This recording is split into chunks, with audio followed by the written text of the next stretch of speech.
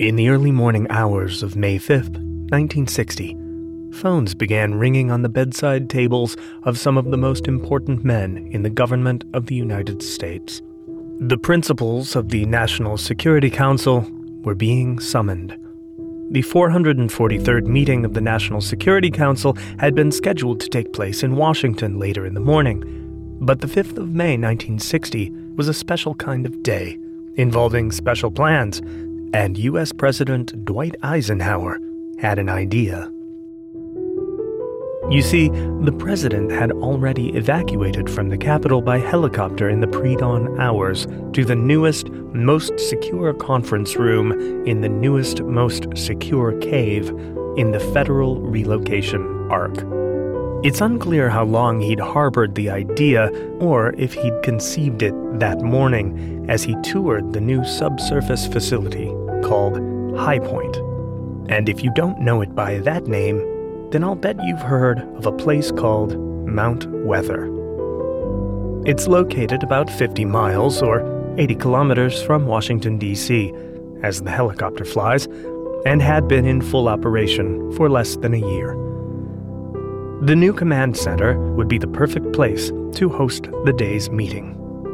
Because that day, Thursday, the 5th of May, was the first day of Operation Alert 1960, a nationwide coordinated civil defense exercise that tested the ability of the federal, state, and local governments of the United States to simulate a nuclear war. That morning, President Eisenhower saw the opportunity to run his own exercise, and so the calls went out.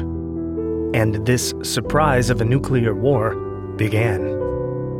The chairman of the Atomic Energy Commission and the Secretary of the Treasury were the first casualties. John McCone, the AEC chairman, had a conflicting engagement and missed the helicopter. Treasury Secretary Robert Anderson was ill. They were both left in Washington, never to be seen or heard from again. Secretary of Defense Thomas Gates and Acting Secretary of State C. Douglas Dillon had been so surprised and generally confounded by the suddenness of the call that neither was able to summon official transport from the federal motor pool. Sensing their own mortality and doom in the face of Soviet bombs, they took their own cars to the evacuation point. The director of the CIA, Allen Dulles, was somehow able to snag a car and driver from the motor pool, though the record of the morning shows that the vehicle, quote, broke down in the first 100 yards. Secretary of Defense Gates, now in his own car, you will recall, came to within sight of the evacuation helicopters. But in his haste to survive the exercise, he had left his house without his official ID. The Marines guarding the fence refused to let him through. Let me just say once more, Thomas Gates, Secretary of Defense. In the final history of those who never made it to safety that day, there is a single line in the memorandum of the National Security Council meeting from the uncertain safety of the High Point bunker, with Russian bombers inbound, Air Force General Nathan Farragut Twining, the chairman of the Joint Chiefs of Staff, had been somehow, quote, left in Washington. Oh, if only this were fiction. But it isn't. This is the Cold War Vault.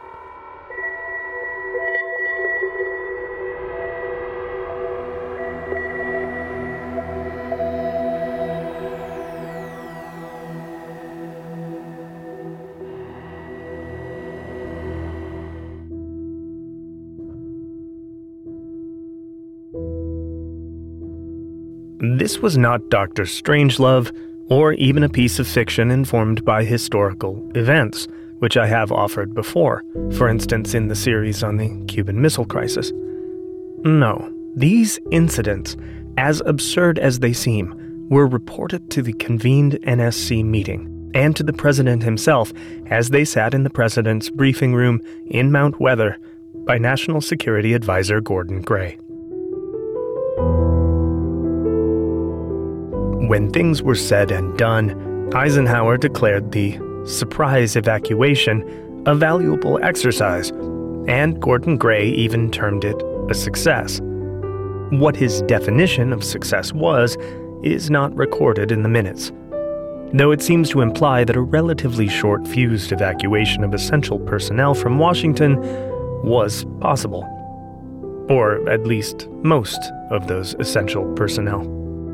Even in 1960, there were still glimmers of hope that a useful evacuation of personnel and populace could still take place. Not necessarily among the populace, large segments of which participated in massive protests and resistance to the drills, mostly in New York, but throughout the country as well. And neither among the personnel. The deputy director of the Federal Civil Defense Administration, in charge of the Operation Alert drills, called them not drills, but a show. He was fired. And Eisenhower himself was inconsistent in his visible support of the exercises, ranging from confident national figurehead in time of simulated national crisis to taking the weekend of the exercise off to play golf. His successor, John Kennedy, refused to take part in the 1961 Operation Alert, which he deemed an absurd display, and the program was canceled. Whether or not the relocation of the NSC that morning in 1960 was entirely successful, the events of that day represent an unrehearsed simulation of the evacuation that would have to be carried out on a grander scale. High on the list of greater goods in the handbook of the U.S. federal government was, and remains, its own survival. This anecdote from Operation Alert 1960 casts some doubt on the success of that instinct towards self-preservation. Nevertheless, they tried, and tried, and tried. Governments have always planned to save themselves. Anytime war has pressed at the edges of some national capital, the kings, emperors, and their councils make the choice to stay or go. Many have fallen, and some have lived to fight another day. The United States, during its revolutionary and immediate post-revolutionary period, had 8 separate capitals, as its government was chased around the country before settling in Washington, D.C. But it was really in that last capital, much later, in 1950, that the first modern plans for preserving a government were hatched. Modern in that they were planned, rehearsed, and required infrastructure beyond heading for the hills and regrouping. And the reason was a fundamentally new weapon that would, in just a very few short years, become an existential threat, not just to the federal government, but to the survival of the United States itself.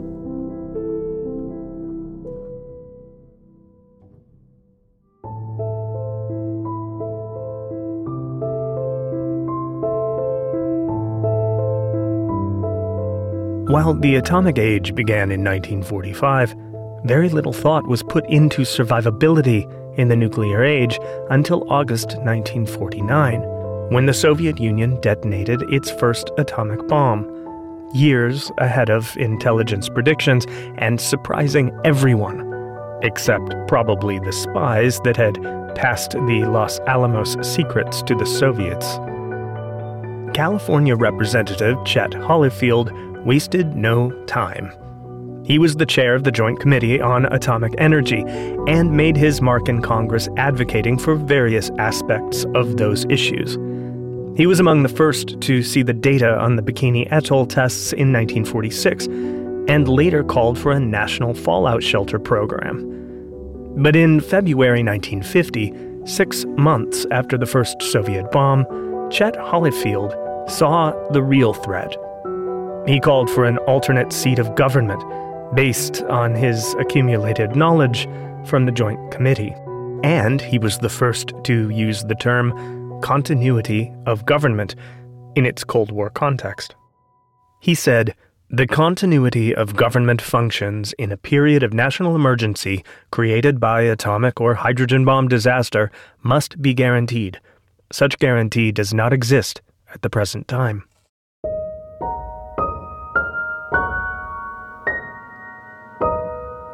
As you might imagine, as the subjects of these life-saving efforts, members of the federal government were unusually bipartisan in their support. By October of 1951, the big plan was unveiled. First aid and firefighting supplies were distributed to federal buildings. Washington, D.C. area shelters, previously designed during World War II, were hardened, and stockpiles of blood plasma were expanded. Speaker of the House, Sam Rayburn, was excited to announce the development of the first relocation facility, which would be for Congress, of course. The location was a secret at the time, though it would come to light later that it was an extensive and well-appointed bunker under the Greenbrier Resort in White Sulphur Springs, West Virginia. In 1951, the military, also convinced of its own necessity in a nuclear war, began construction on an underground Pentagon. The site would come to be known as Raven Rock, or Site R.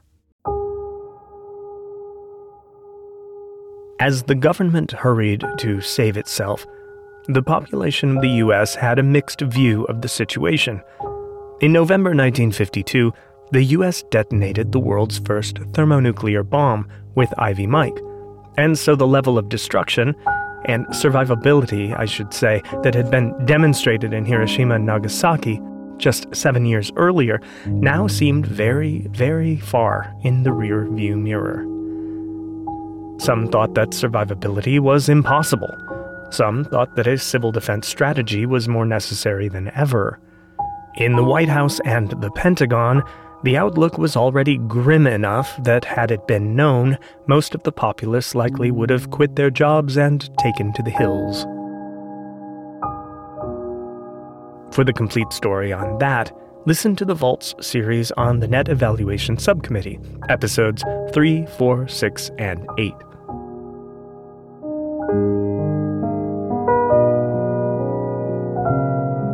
Whether anything could be done, something needed to be seen to be done. Large-scale citywide atomic air raid drills were held across the country, starting in 1951, but by 1954, the Federal Civil Defense Administration, in charge of coordinating the drills, had something bigger in mind. This began a series of national exercises called Operation Alert.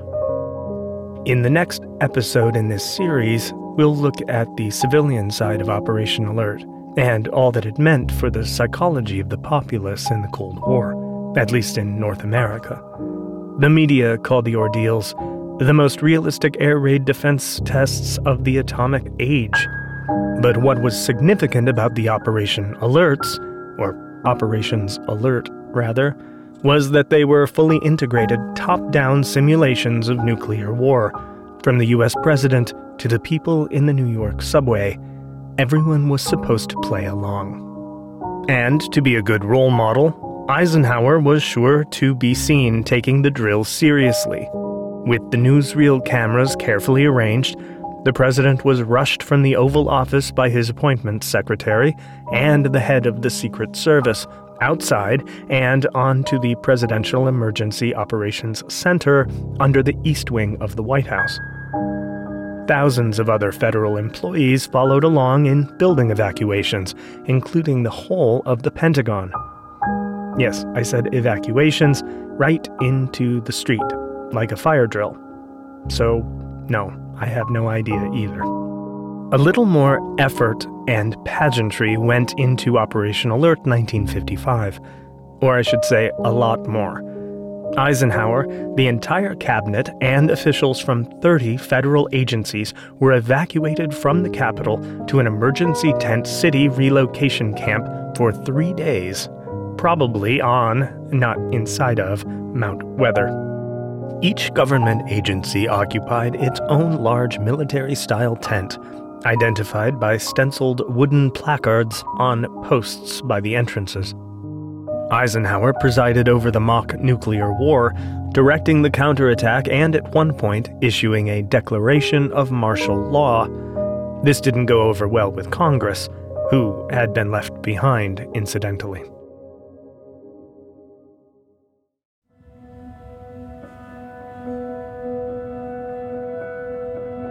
Two months after this exercise, Eisenhower received a briefing on the latest study on the total capabilities of the Soviet Union.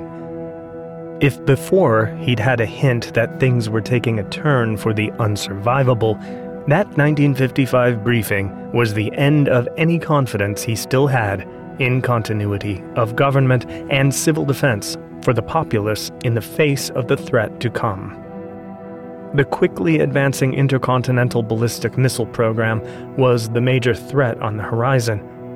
Eisenhower said, "If the Russians can fire 1,000 a day at us, and we can fire 1,000 a day at them, then I personally would want to take off for the Argentine."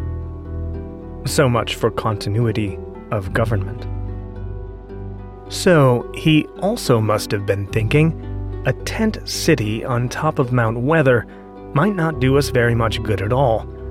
And the facts of that report likely stuck with him into 1956. He stayed in Washington as the top military officials were evacuated in helicopters from the Pentagon lawn, and 10,000 federal workers from 30 agencies fled the city to 65 relocation centers in the federal arc. A quick word on that. Just 5 years before, the most the federal government could hope for was to go to their respective basements and pray. In the years that had followed, an elaborate system of agency survival had emerged. The federal relocation arc included, and still includes, the sites you know and love, like Raven Rock and Mount Weather. But it also includes fallout shelters in various federal facilities scattered in the deep suburbs and countryside. There is both a lot and a little that can be said about the Ark. A lot, if you collected every scrap on it, mostly unsupported, from conspiracy websites from 1997. And a little, if you follow the verifiable information that has been declassified. Very little has been declassified, though, because the Ark continues to be used, even now, or maybe especially now, in 2020.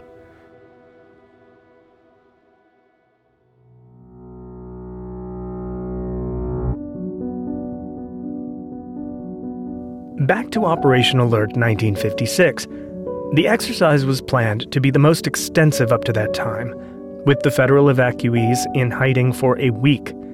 But Eisenhower seemed less interested than before. The president's schedule was shifted, and the White House voiced concern over a slightly extended legislative session. And so any participation was shortened to what the New York Times termed a long weekend. 1957 brought new urgency to the exercise. At least, new urgency to the appearance of the president taking part. I believe that there is an argument to be made that Eisenhower's alternating enthusiasm for and then resistance to the Operation Alert circuses was influenced by the shifting sands of the annual National Security Council assessments and Pentagon analysis of the realities and impending realities of the Soviet threat. In late 1956, after he had all but sat out the exercises, intelligence bombarded him with bad news. A report titled Panel on the Human Effects of Nuclear Weapons Development had been commissioned by the National Security Council in order to investigate an increasing concern that the fear of nuclear destruction on the part of the American people had grown so acute that it was having a negative impact on public support for administration policy.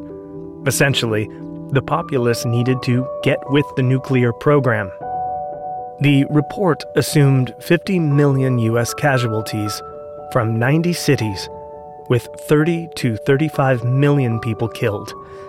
The panelists agreed that with deaths like those, the United States would face what it termed national disintegration.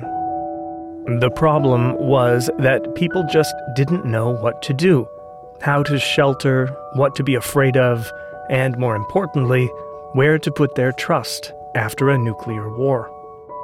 In the current state of affairs, the panel described the psychological landscape after an attack as one in which, quote, the people would be psychologically overwhelmed by the extent of damage and casualties. But that was nothing compared to the National Security Council report that came along with it.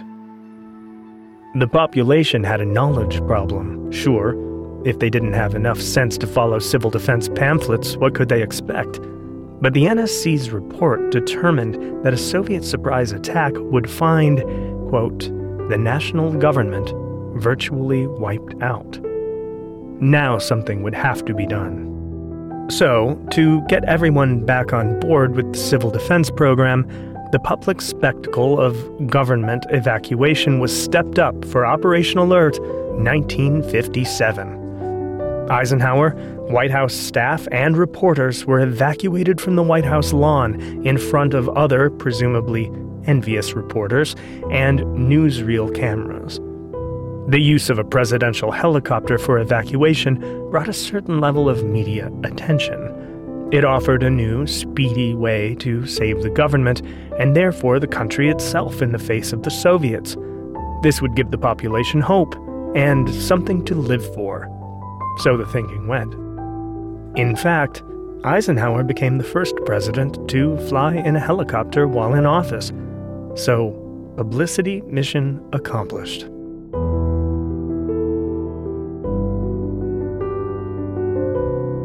In the face of nuclear annihilation, the federal government of the United States continued on its committed mission to save itself. While the Presidential Succession Act of 1947 had revised the line of succession, it didn't do much to proactively discourage the actual dying of members of the line. So in 1957, the Federal Civil Defense Administration made continuity of government the title for one of its top programs. The plan had 4 parts. First, establish a line of succession. Check. Second, create a system for preserving records in case of, well, nuclear war. No dodging the IRS even in the apocalypse. Third, develop emergency relocation facilities for everyone in the line of succession and a functional staff for their departments. And 4, utilize all government personnel, facilities, and equipment in the event of an emergency. The unstated second piece of that directive was, get them out or dig them out, whichever comes first. By 1959, progress on the 4 points was well underway. Plans for the preservation of the federal records were nearly complete, and new locations in the federal arc were sprouting up all the time. The newly rechristened Office of Civil Defense Management was even constructing its own underground operations center in Texas. Eisenhower himself sat out the national drill in 1959, preferring a Gulf holiday in Augusta. But he was back in 1960 with those mischievous morning telephone calls that sent the National Security Council scrambling for the helicopters. It was Ike's farewell to Operation Alert.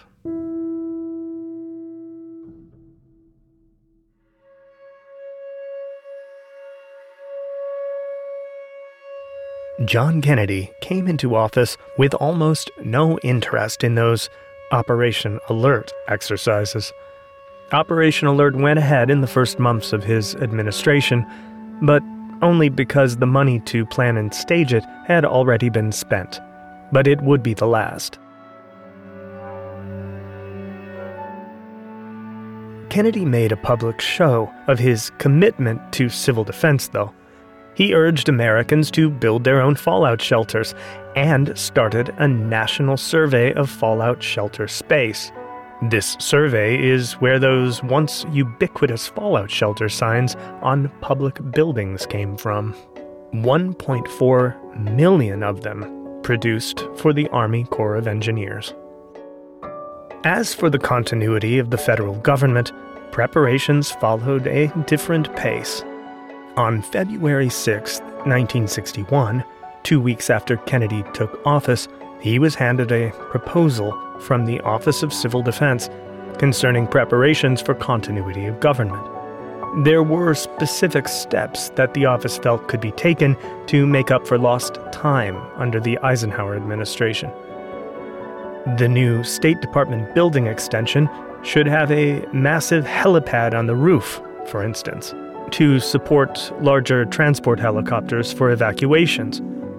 More definitive plans for evacuations to the Federal Ark needed to be developed, and a careful review needed to be made of the staff that would actually be required to go in the case of an emergency.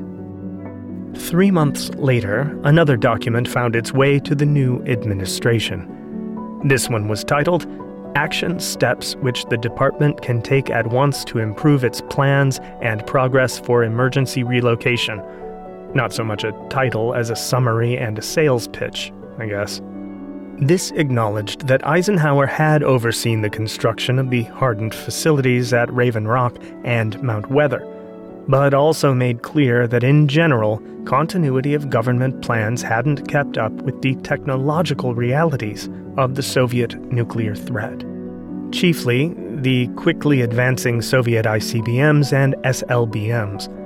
The usefulness of the Federal Ark all depended on the ability of the government to evacuate.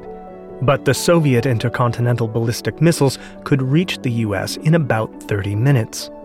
With the newest launch detection systems, the BMUs, the Ballistic Missile Early Warning System, the warning time was 15 to 25 minutes. Imagine the practicality of waking up the president in the White House residence, getting a helicopter to the South Lawn, getting the president to the helicopter, and out of the blast radius, all the time shouting at him to make a decision on a retaliatory launch in 15 minutes. Another 3 minutes was added to the warning time, but not until 1964.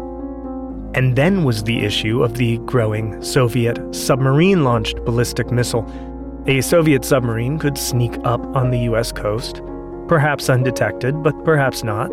It wouldn't matter. Then launch a missile on a low, depressed trajectory. This would effectively reduce the warning time to 0. Then, of course, was the problem of the size of the Soviet weapons. The Soviets showed every sign of building weapons of increasing size and had said as much. On October 30th, 1961, they dropped the largest thermonuclear weapon ever developed, and it could have been bigger. The scale of the weapons meant that any underground facility, Raven Rock, Mount Weather, or some secret salt mine somewhere, could simply be excavated if the Soviets wanted to spend enough missiles and enough time. The Kennedy administration understood that the public needed to have at least the illusion of protection.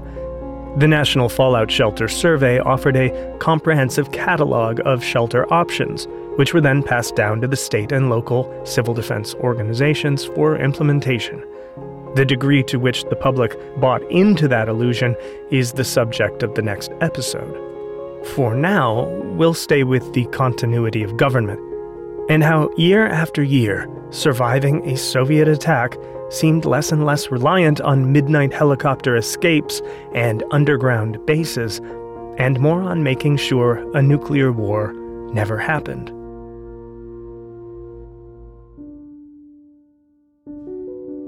Acknowledging the fruitlessness of hardened shelters, recommendations were made to the Kennedy administration that plans for underground regional headquarters for civil defense be scrapped. Some fallout protection and minimum degree of blast protection would have to be enough. The official recommendation stated, quote, "It no longer appears economical to harden a target to make it proof against direct attack, owing to the ever-growing size of Soviet bombs."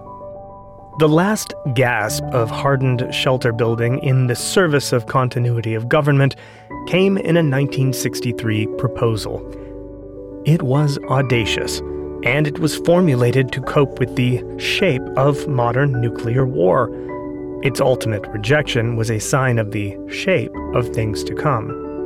It was called the Deep Underground Command Center, the DUC, and it was an extreme proposition.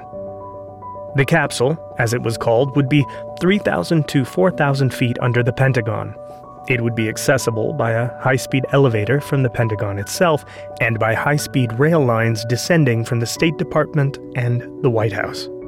It could house 50 people or be expanded to 300 for a greatly expanded price. Initially, it met with some approval, especially given the zero-warning scenario brought about by the submarines. But doubts crept in. Secretary of Defense Robert McNamara presented the kind of argument he was known for. He reasoned, if an enemy attacks Washington, he is irrevocably committed to full-scale destruction, and as long as there is a doctrine to ensure U.S. retaliation is provided, there's no real point in providing a survivable control mechanism at the national level. Those are his words. Extraordinary, but potentially true. The Joint Chiefs resisted its small size, requiring space for many hundreds more, but also resisted its price, all in, about $1 billion 2020 dollars. But the Pentagon had other technical issues that were as valid for the DUC as any other underground facility. There was a brief debate about whether antenna technology had advanced to the point that it could be hardened against a strike on Washington.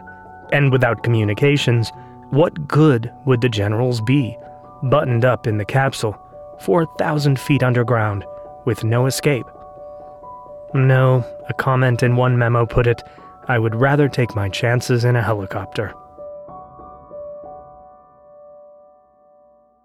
The federal government continued to rehearse continuity of government exercises, almost never with the president himself, but usually with a stand-in and select key figures, though the facilities were never significantly improved upon.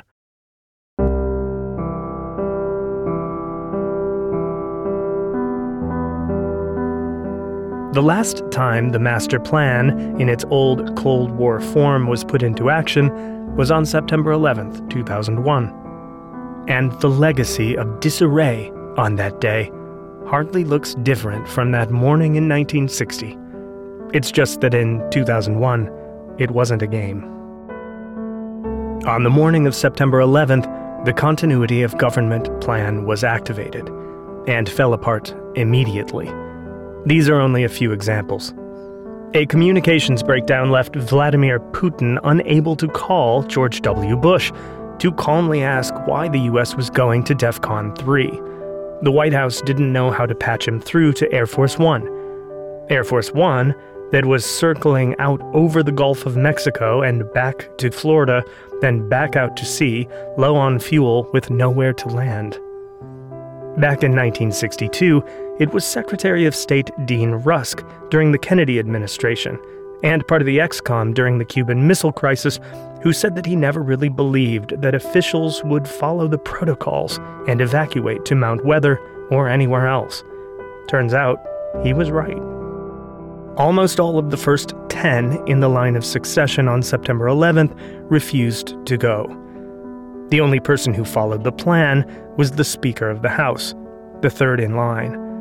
He was taken to Mount Weather, but he was unable to communicate with anyone on the outside. The Vice President, number 1, and Secretary of Defense, number 6, told the Secret Service and their aides to back off and stayed in Washington. Dick Cheney in the East Wing PEOC, the Presidential Emergency Operations Center, where Eisenhower had sheltered in the first Operation Alert, and Donald Rumsfeld inside the still smoldering Pentagon. The Attorney General, number 7, was in a plane and tried to come back to Washington, but the FAA turned him away. The Education Secretary, number 16, was literally left on the tarmac in Sarasota, Florida, as Air Force One took off without him. he had to rent a car and drive back to Washington on his own.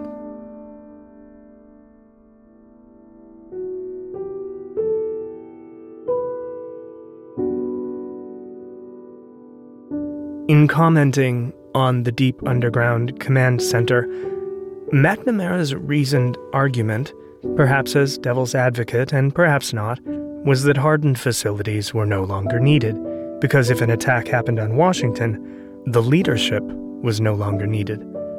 The gears of mutual assured destruction, a term that had sprung into existence from the Hudson Institute only the year before, would by their very nature take over the role of a president or successor ensconced in a bunker somewhere. But there is another way of looking at Mac's argument. The situation, the technological situation, had gotten to a point that made survivability in the way that had been planned and practiced through the Eisenhower administration a near impossibility. Not necessarily survivability of the individual, but survivability of the government itself.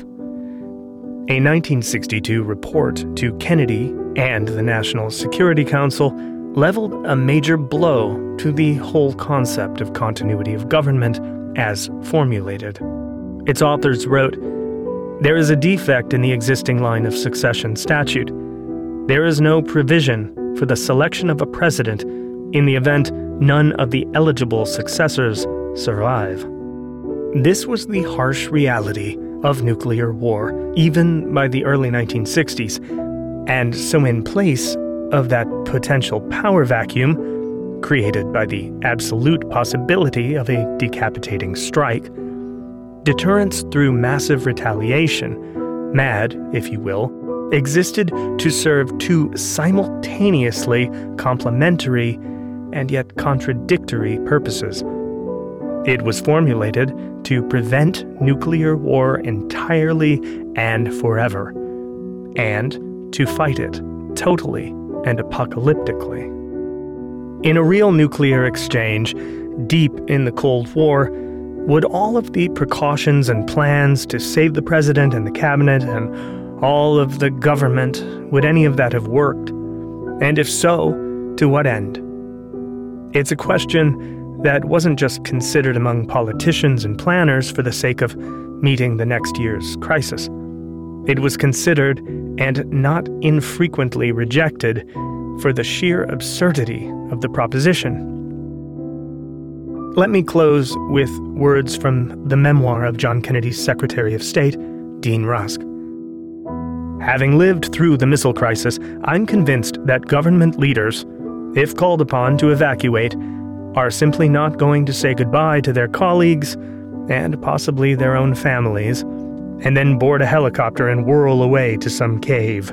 Even if we did, and if the President and Secretary of State survived a nuclear attack, the first band of shivering survivors who got hold of them would likely hang them from the nearest tree.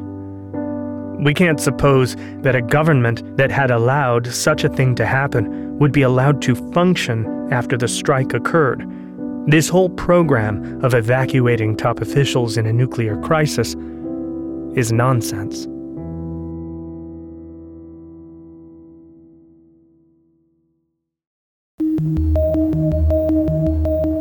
Thank you for listening to The Vault. This episode was researched, written, and produced by DJ Kinney, and that's me. Following The Vault on Facebook may or may not make a difference, but at least you can see when new episodes come out and participate in conversations when I post Cold War-related articles of note. Show notes, images, and videos related to the episodes can be found at coldwarvault.com. And you can support the show at Patreon and get access to lots of additional resources for every episode. If it's up between spending your money on a family fallout shelter or helicopter lessons, I suggest helicopter lessons. Until next time.